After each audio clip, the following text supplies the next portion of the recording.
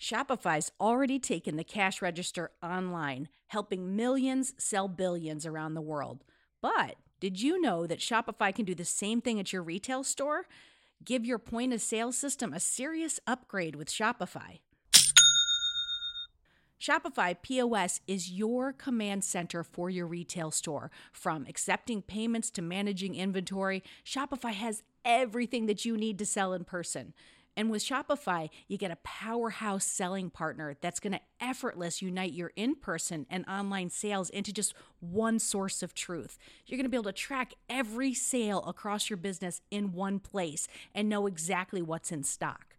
You could connect with customers inline and online. And Shopify, it's going to help you drive store traffic with plug-and-play tools built for marketing campaigns. So we're talking about TikTok to Instagram and beyond. Get hardware that fits your business, take payments by smartphone, transform your tablet into a point-of-sale system, or you can use Shopify's POS Go mobile device for battle-tested solutions. Shopify's award-winning help is there to support your success every step of the way.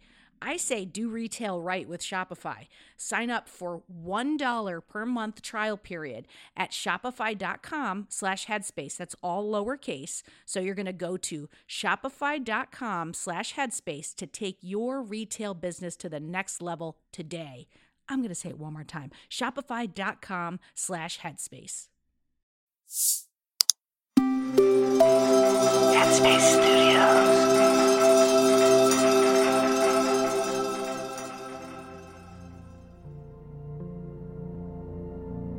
Hi, it's Andy here, and welcome to Radio Headspace and to Wednesday morning.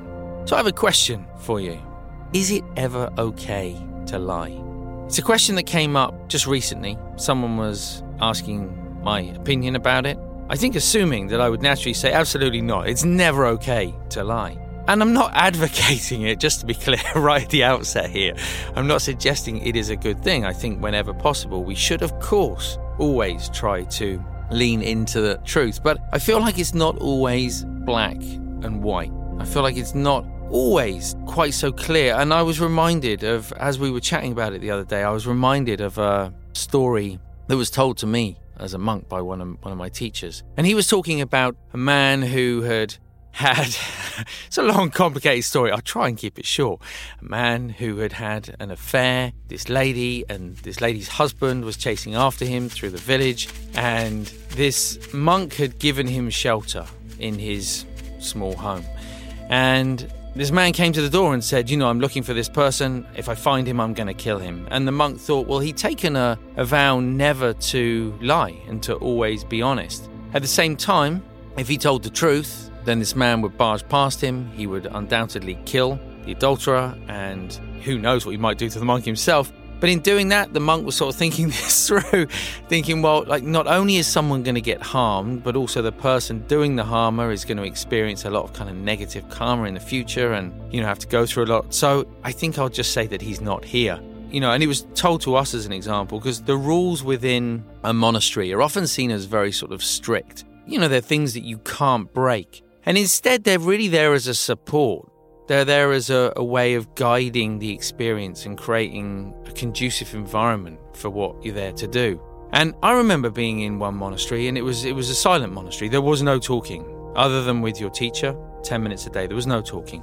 And I remember being in a room, and we were doing walking meditation. And at times you would walk very close to another person in the opposite direction. You weren't really kind of meeting eyes. You weren't really seeing each other because you were looking at the floor in front of you. But there was a sense of sort of at least being close to others, even if you couldn't communicate. And when you haven't communicated for a while in that way, you start to sort of crave it a little bit. And at that time, I was having a really tough time in the monastery, and I was feeling, I was missing home. I was feeling a bit lonely. And I remember walking past this elderly man.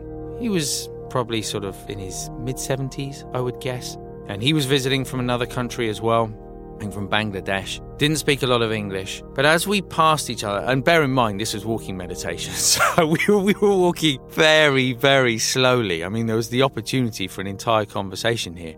But as we walked past each other, I just saw his head out the corner of my eye move very slightly towards me, and in seeing it, I moved mine. And for a moment, we kind of had eye contact. And he just whispered under his voice, "This is really difficult, isn't it?" And in that moment, we both had a vow of silence. But in that moment, I cannot tell you how reassuring it was to know that someone else was finding it difficult as well. And despite the fact that we'd had this vow of silence, I feel that it was such a sort of a compassionate, empathetic thing to do. That was actually way more important than the vow of silence. I wonder in life sometimes, of course, we should try whenever possible, and always with the intention of whether it's bettering ourselves, bettering others, not harming ourselves, not harming others.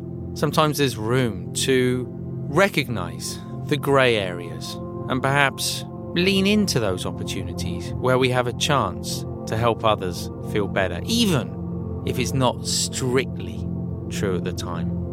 Thanks for listening today. I look forward to seeing you back here tomorrow.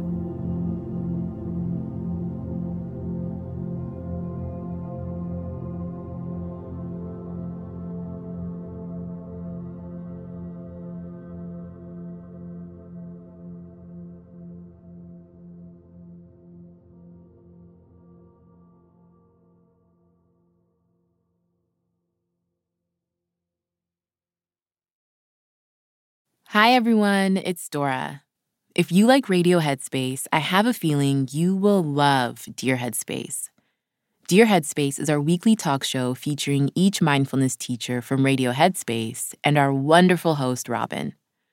We're answering your questions and sharing our unique perspectives on life, relationships, and just about everything else. You can find it on the Headspace app or wherever you listen to podcasts. Happy listening, friends.